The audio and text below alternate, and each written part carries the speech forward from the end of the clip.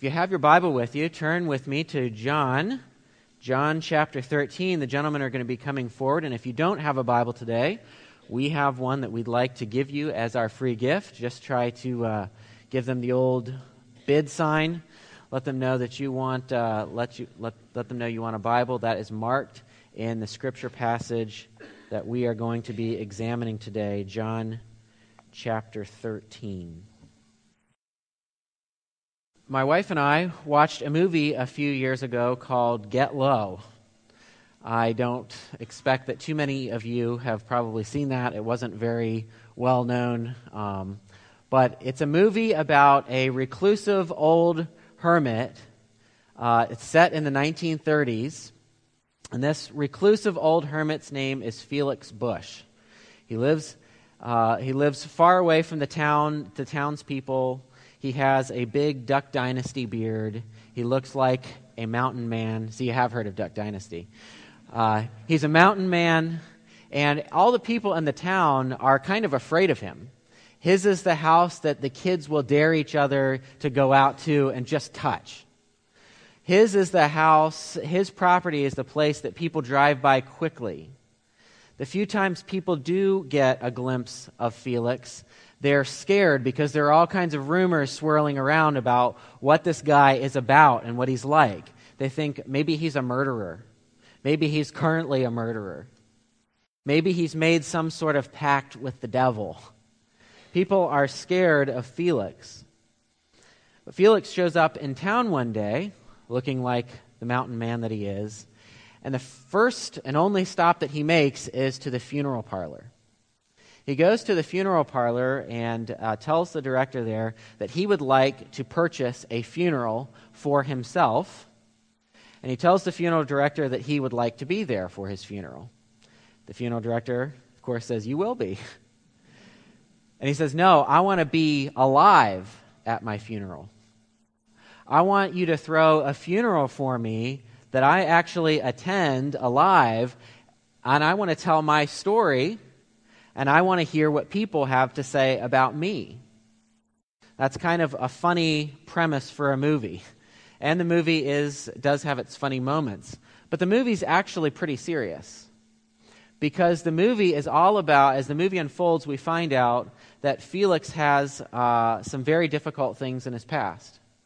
40 years earlier, he had been dating a girl from the town, but he'd also been having an affair with her married sister. He'd been planning on running away with this woman.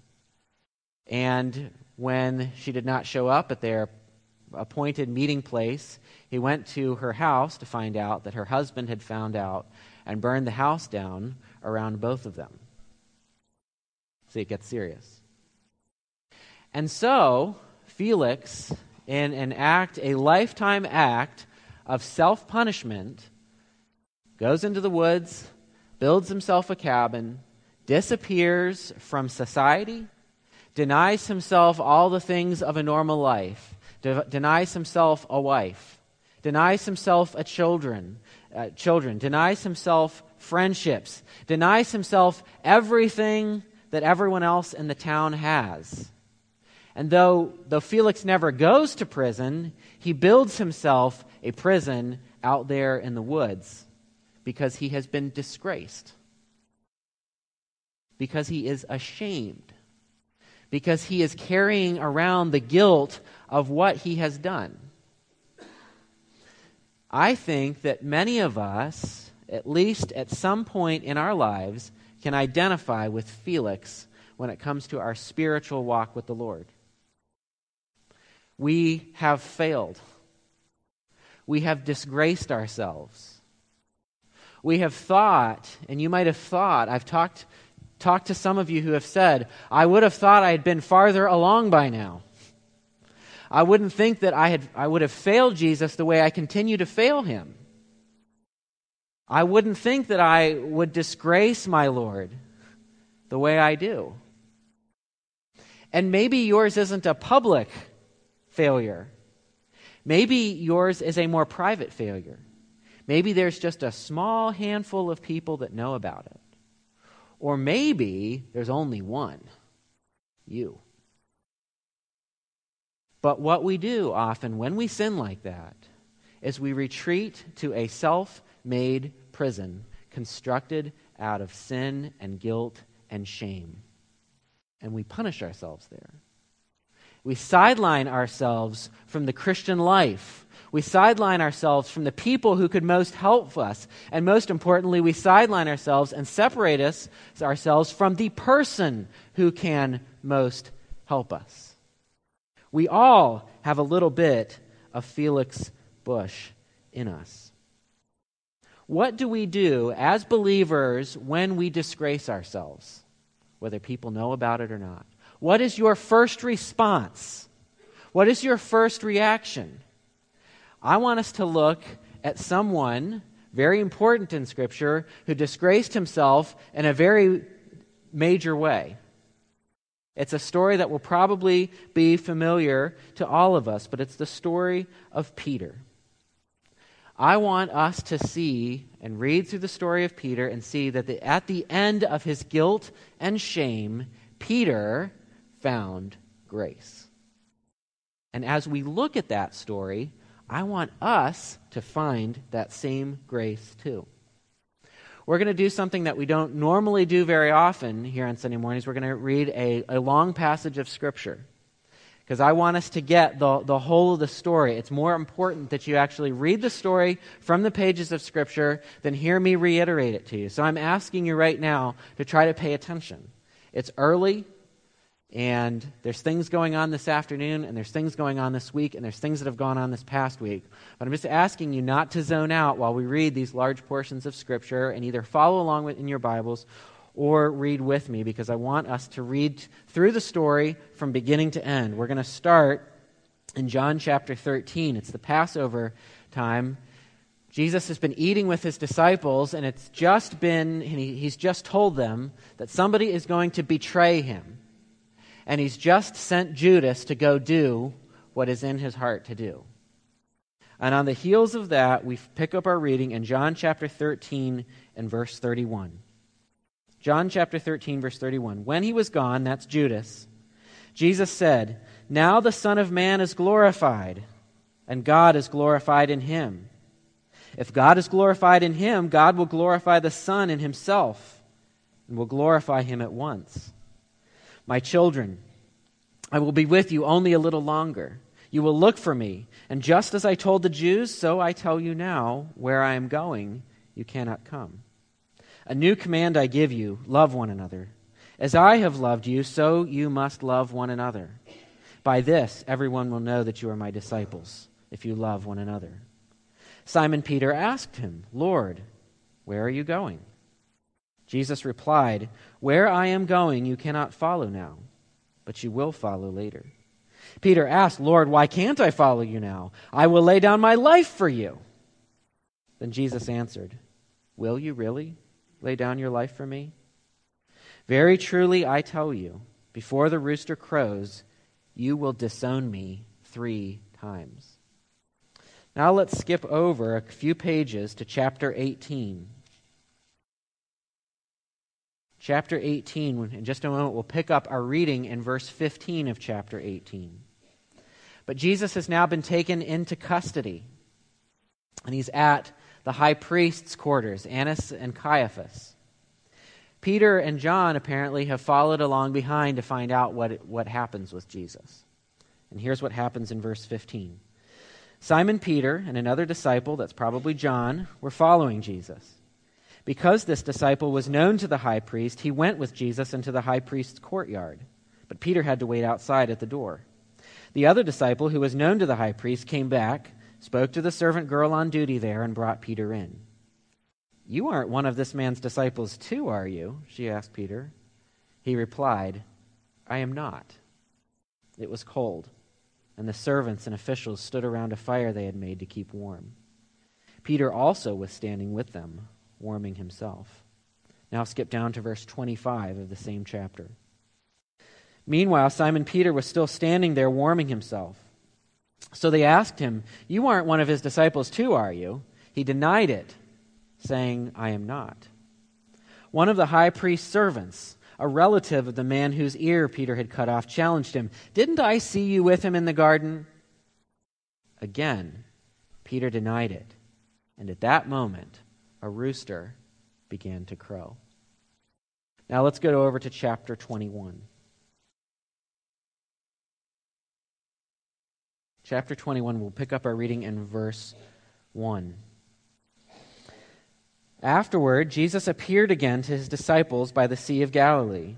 It happened this way. Simon Peter, Thomas, also known as Didymus, Nathanael from Cana in Galilee, the sons of Zebedee, and 2 other disciples were together. "I'm going out to fish," Simon Peter told them, and they said, "We'll go with you."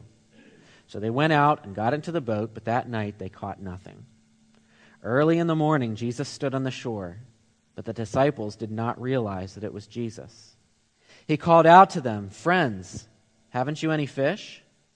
"No," they answered. He said, "Throw your net on the right side of the boat, and you'll find some." When they did, they were unable to haul the net in because of the large number of fish. Then the disciple whom Jesus loved said to Peter, "It is the Lord." As soon as Simon Peter heard him say, "It is the Lord," he wrapped his outer garment around him, for he had taken it off, and jumped into the water. The other disciples followed in the boat, towing the net full of fish, for they were not far from shore, about 100 yards. When they landed, they saw a fire of burning coals there with fish on it and some bread. Jesus said to them, "Bring some of the fish you have just caught." So Simon Peter climbed back into the boat and dragged the net ashore. It was full of large fish, 153. But even with so many, the net was not torn.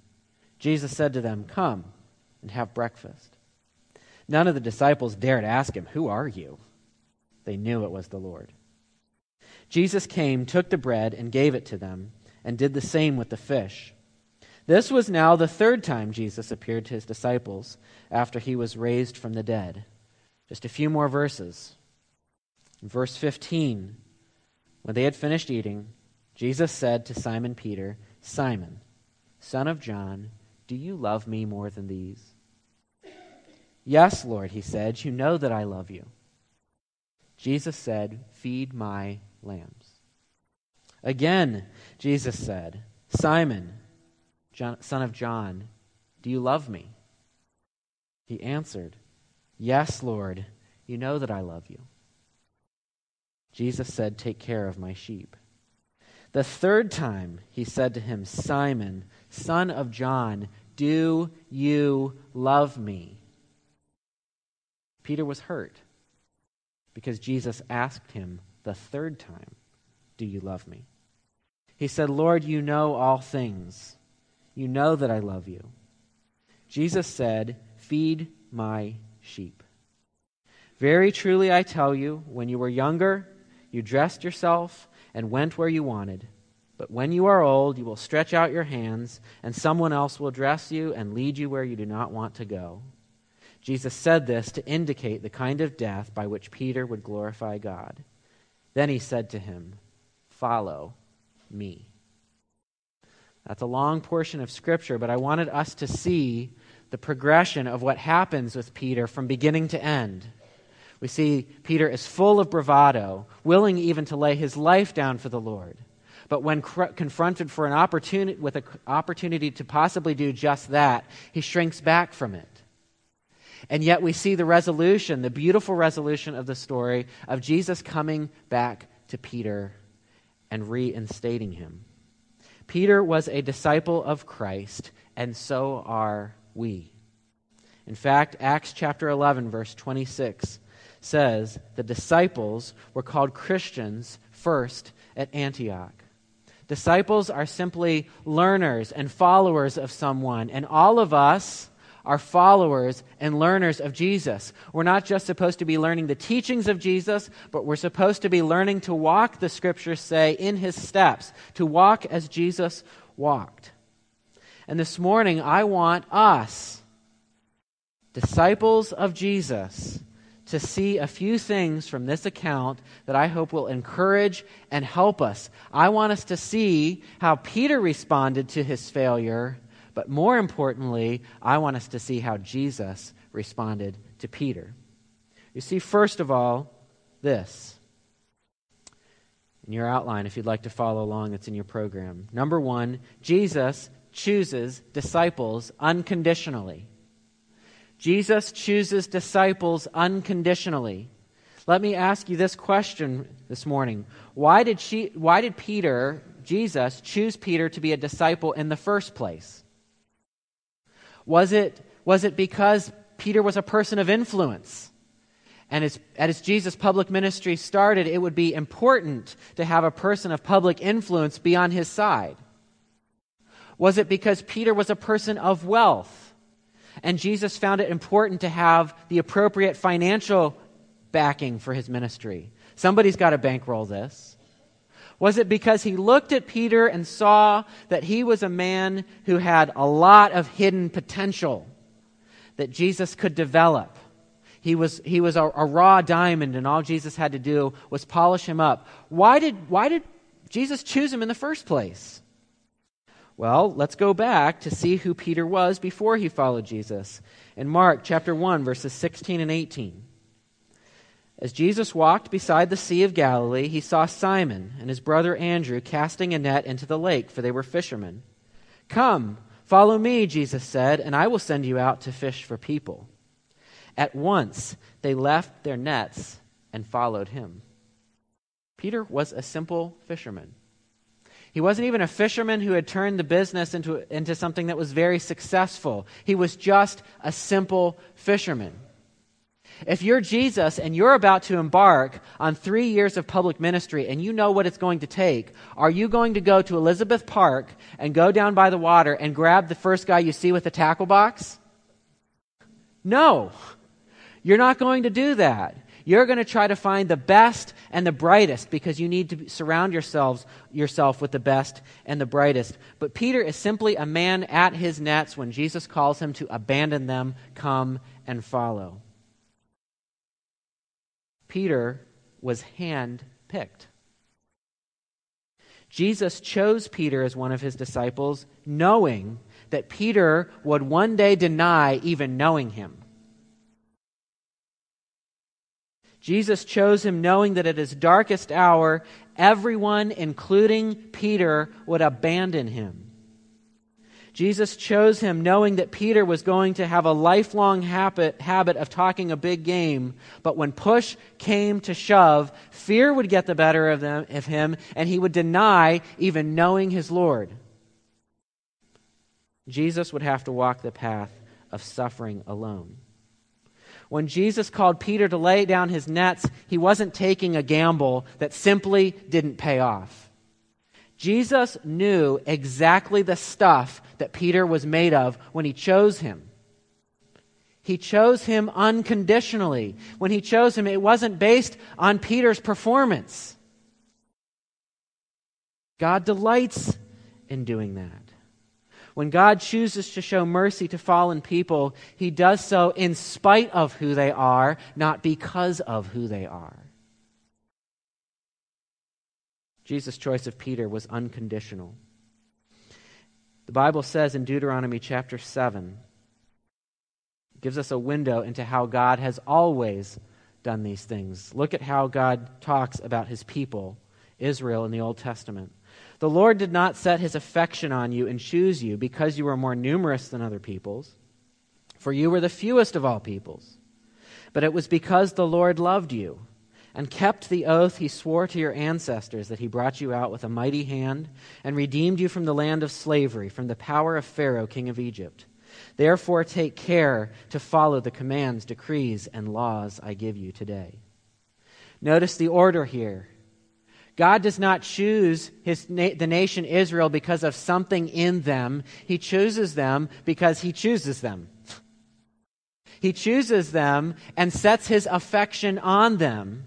And he calls them to follow his decrees and his commands because he has chosen them, not because he looks out and sees that they would probably be a people who would be really good at doing that.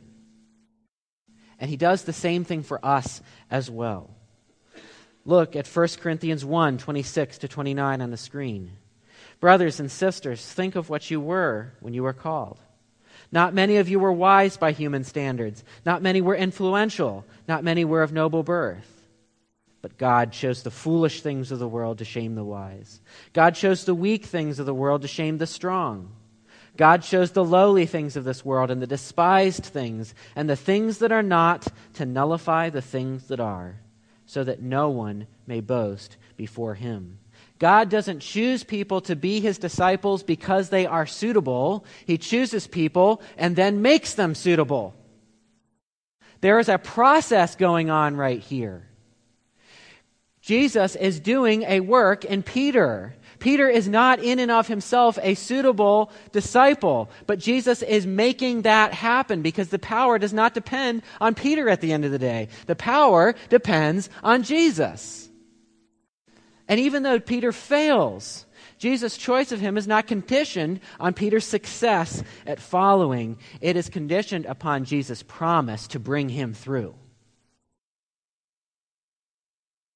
I make this point because I believe it ought to be encouraging to us. If you are a disciple of Jesus, God is not now looking at you with your struggles and your sins and saying, well, I guess that gamble didn't work out.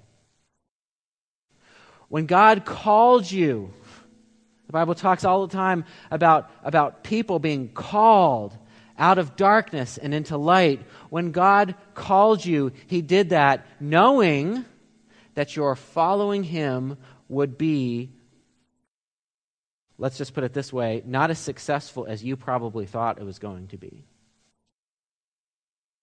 He called you knowing that you might fail and fail spectacularly.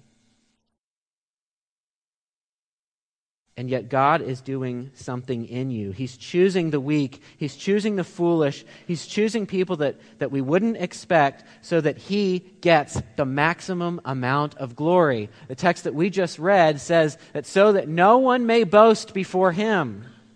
God is in the business of taking people who are not very good at following them and displaying his glory through them in spite of them. And God is still doing the same thing with you and I. He's displaying his glory through us in spite of us. And so if you have fallen, if you are struggling with sin, God has not done with you. God has not given up on you. God has not said, well, I gave him 3 chances. God is sticking with you. Because at the end of the day, your becoming like Jesus is his work. Jesus chooses his disciples unconditionally. Secondly, Jesus' disciples must recognize their dependence on him.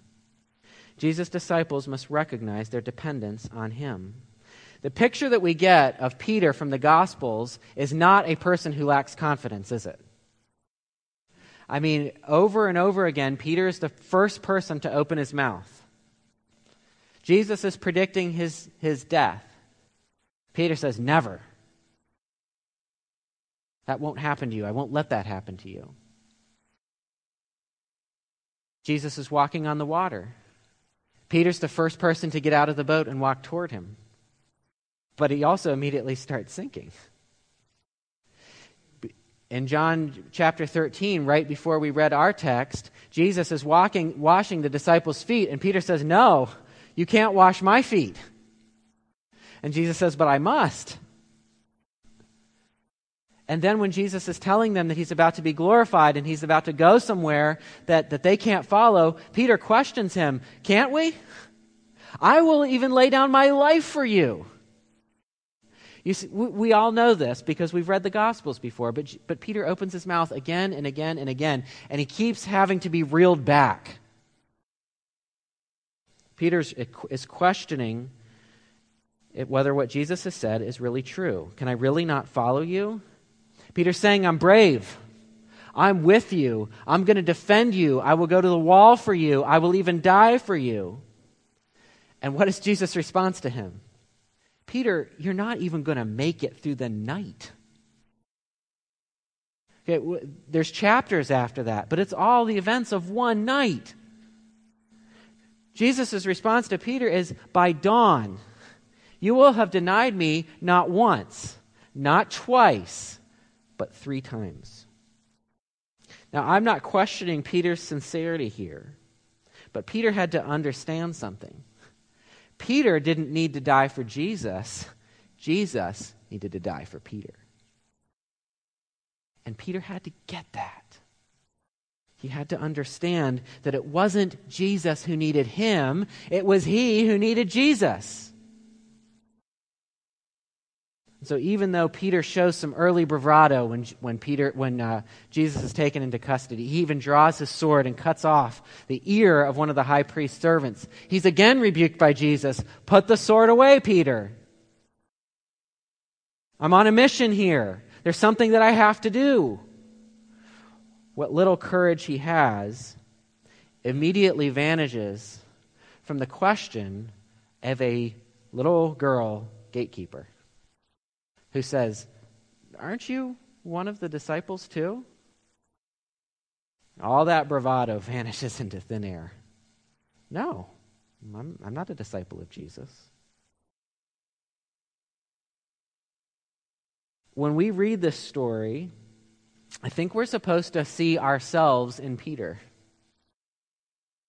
The story is not there for us to say, wow, don't be like Peter. The story for us, the story is there for us to see, wow, I'm just like Peter. I'm a denier of Jesus too. You are a denier of Jesus too. We come and we worship together on Sundays and we sing songs like, I have decided to follow Jesus, no turning back, no turning back. And then on Monday, we're back following exactly the same things in a completely different direction. Or we've had an opportunity to speak a word for Christ, to publicly identify ourselves with Jesus before a neighbor or a family member or a coworker or a friend, and instead we have shrunk back from that because we are afraid. Do you realize when you are afraid that you're doing exactly what Peter was doing? Afraid to really say, yes, I'm with Jesus, because we're afraid of the consequences that it might bring. We, like Peter, are much weaker than we think. And God wants to do a work in our hearts, just like He's doing in Peter. What God wants to do to us is to break us down and completely strip us, not of our confidence, but of our self-confidence. Because as I'm looking through and I'm reading this account of Peter, what I'm seeing is that Peter has got all the confidence in the world, but it is misplaced confidence. It is confidence in himself. And Jesus does not want Peter to turn around and not be confident. I mean, we're gonna have a little bit of time to see what Peter does in Acts, but it is anything but lacking confidence. What Jesus is wanting to do, though, is slowly but surely, brick by brick, strip Peter's self-confidence away and show him that Jesus doesn't really need him. He's the one that's in need of Jesus. And that's the word that we should hear this morning. Disciples are dependents. We are dependent on Jesus. We are weak. We are failures. And yet the gospel gives us hope. Because the gospel gives us the good news that at every point of failure, Jesus has been successful for us. At every point of failure, as Peter walked the road with Jesus, whenever he failed, he could look over, and though he didn't realize it quite yet, Jesus was being successful at every point. And Jesus was going to die for Peter's failures and give to Peter all of his successes. A denier at his darkest hour, Jesus was going to give him that. And that's exactly what Jesus does for us as well. And that is why the gospel gives us so much hope. God chooses his disciples unconditionally and then makes them dependent on him. He gives them strength through weakness. 2 Corinthians chapter 12, verses 9 and 10 says it this way, "But he said to me, my grace is sufficient for you. My power is made perfect in weakness. Therefore I will boast all the more gladly about my weaknesses, so that Christ's power may rest on me. That is why, for Christ's sake, I delight in weaknesses, in insults, in hardships, in persecutions, in difficulties. For when I am weak, then I am strong." You You know what God is teaching me, and what I think God wants all of us to learn? Is that the best followers of Jesus are not the people who feel equipped to handle every situation that life throws at them. They're not the people who feel like they can give an answer to every question that life gives them. The best disciples are the people who embrace their weakness because they know when they embrace their weakness, that is the point where they truly find strength. Jesus' disciples must recognize their utter dependence on Him. Thirdly, a third lesson we learn from this. Disciples must respond to failure by running to Jesus, not away from Him. Disciples must respond to failure by running to Jesus, not away from Him. Luke's account of Peter's denial tells us that after Peter denies Jesus for the third time, this is awful. I keep getting Peter and Jesus mixed up. Jesus turns and looks straight at him. Now just put yourself in his shoes. You've had all the boasting in the world just a few hours earlier. You've just denied Jesus at his darkest hour, and the last look that you get to have with him, probably before he's on the cross, is you've denied him and he locks eyes with you. And you know what the Bible says Peter does? He goes out and he weeps bitterly. That's a failure, isn't it?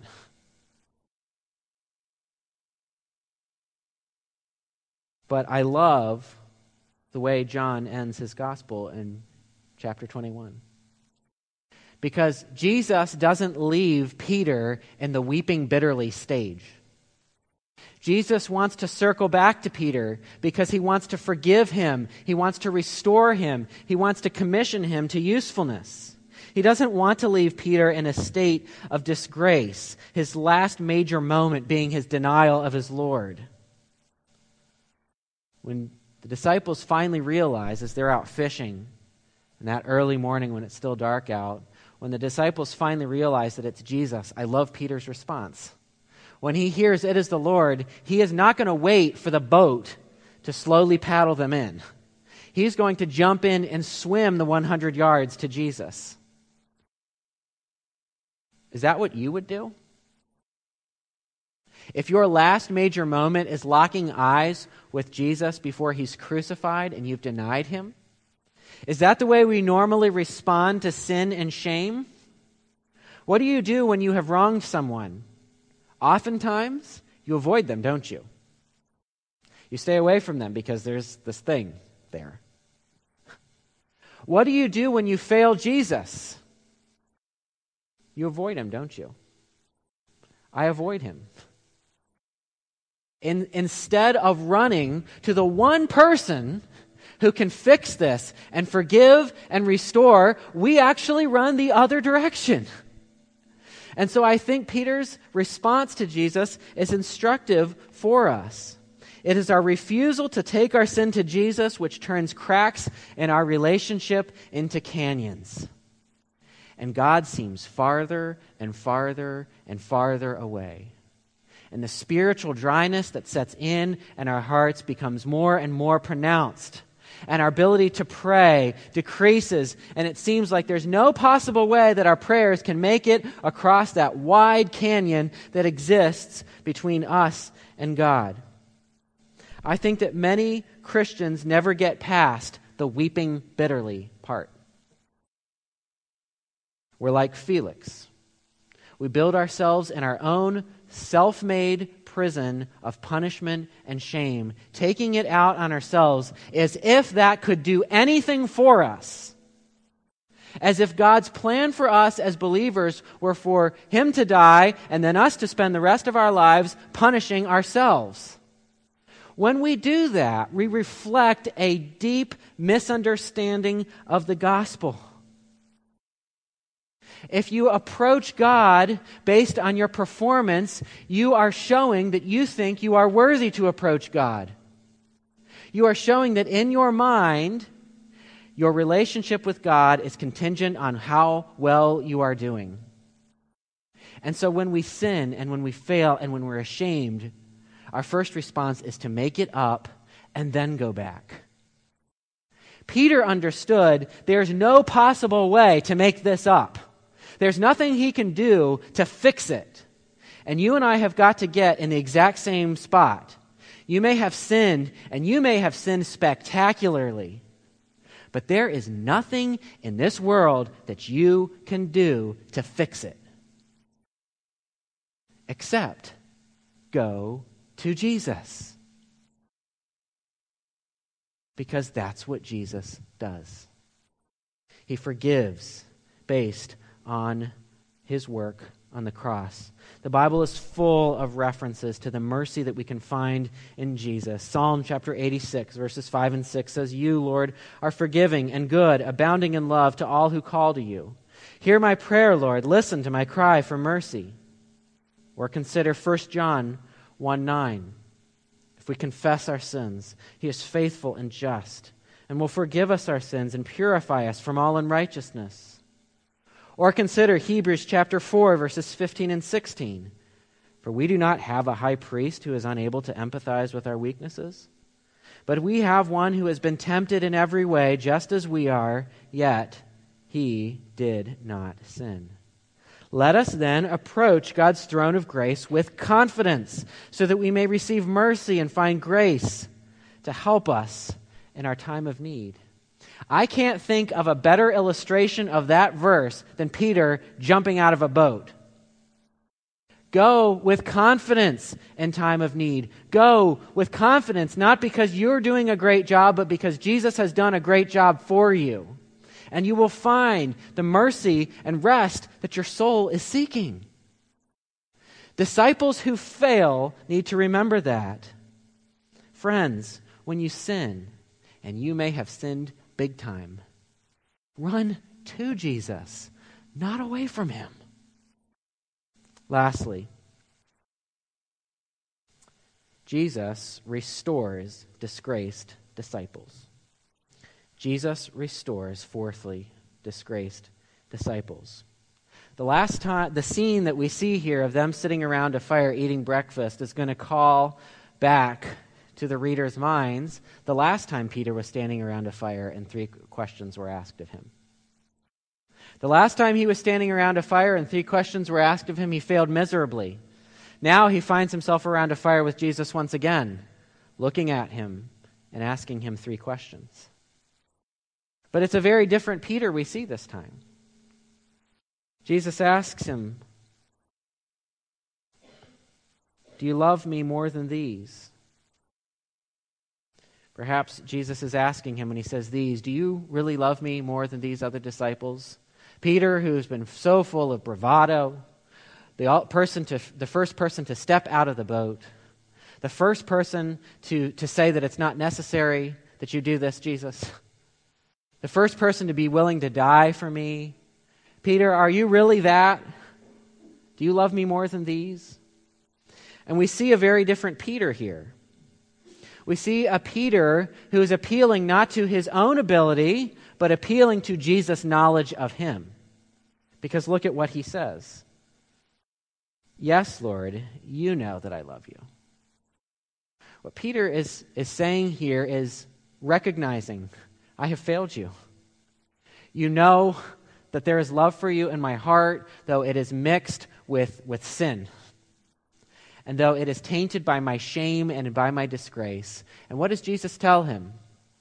All right, but you're out of commission. No. Jesus says to him, "Feed my lambs." Remember Jesus was teaching in John chapter 10? And he said, "I am the good shepherd who is going to lay down his life for the sheep." It's those people that Jesus was going to die to show mercy to that he is entrusting to Peter. Feed my lambs. He's commissioning him. He's restoring him. He asks him again, "Simon, son of John, do you love me?" Same response on both of their parts. And he asks him that third time, Simon, son of John, do you love me? And Peter is hurt. But Jesus' goal in this is not to hurt him, but to restore him. And that's exactly what happens. We've been studying 1 Peter together on Sunday mornings. And I've got to think that Peter had in the back of his mind this incident when he wrote these words in his letter, which we call 1 Peter. 1 Peter 5, verses 1 through 4 says, "To the elders among you, I appeal as a fellow elder and a witness of Christ's suffering, who will also share in the glory to be revealed. Be shepherds of God's flock that is under your care, watching over them, not because you must, but because you are willing, as God wants you to be, not pursuing dishonest gain, but eager to serve, not lording it over those who entrusted to you, but being examples to the flock. And when the chief shepherd appears, you will receive the crown of glory that will never fade away." I bet he's remembering the beach when he writes that. And then I want us to see one other thing. You don't have to turn here, but in Acts chapter 4, we don't have it on the screen, so I'll read it to you. Acts chapter 4. Look at Peter now. "The priests and the captain of the temple guard and the Sadducees came up to Peter and John while they were speaking to the people. They were greatly disturbed because the apostles were teaching the people, proclaiming in Jesus the resurrection of the dead. They seized Peter and John, and because it was evening, they put them in jail until the next day. But many who heard the message believed, so the number of men who believed grew to about 5,000. The next day, the rulers, the elders, and the teachers of the law met in Jerusalem. Annas, the high priest, was there, and so were Caiaphas, John, Alexander, and others of the high priest's family. Remember those names? They were at Annas and Caiaphas' place when Jesus denied even knowing the Lord. Now they're standing before them imprisoned. They had Peter and John brought before them, verse 7 says, and began to question them, 'By what power or what name did you do this?' Then Peter, filled with the Holy Spirit, said to them, 'Rulers and elders of the people, if we are being called to account today for an act of kindness shown to a man who is lame and are being asked how he was healed, then know this, you and all the people of Israel. It is by the name of Jesus Christ of Nazareth, whom you crucified, but whom God raised from the dead, that this man stands before you healed. Jesus is the stone you builders rejected, which has become the cornerstone. Salvation is found in no one else. For there is no other name under heaven given to mankind by which we must be saved.' Verse 13, when they saw the courage of Peter and John and realized that they were unschooled, ordinary men, they were astonished, and they took note that these men had been with Jesus." Now, no doubt, Peter is emboldened by the fact that Jesus had come back from the dead. Their leader couldn't be killed. And he is further emboldened by the fact that the Holy Spirit has been poured out upon them, enabling them for ministry. But I think that he is also emboldened by the fact that Jesus came back to him, forgave him, restored him, and commissioned him. And now we see a Peter that is once again in front of Annas and Caiaphas, but this time he's no longer denying the Lord because he's no longer depending on himself.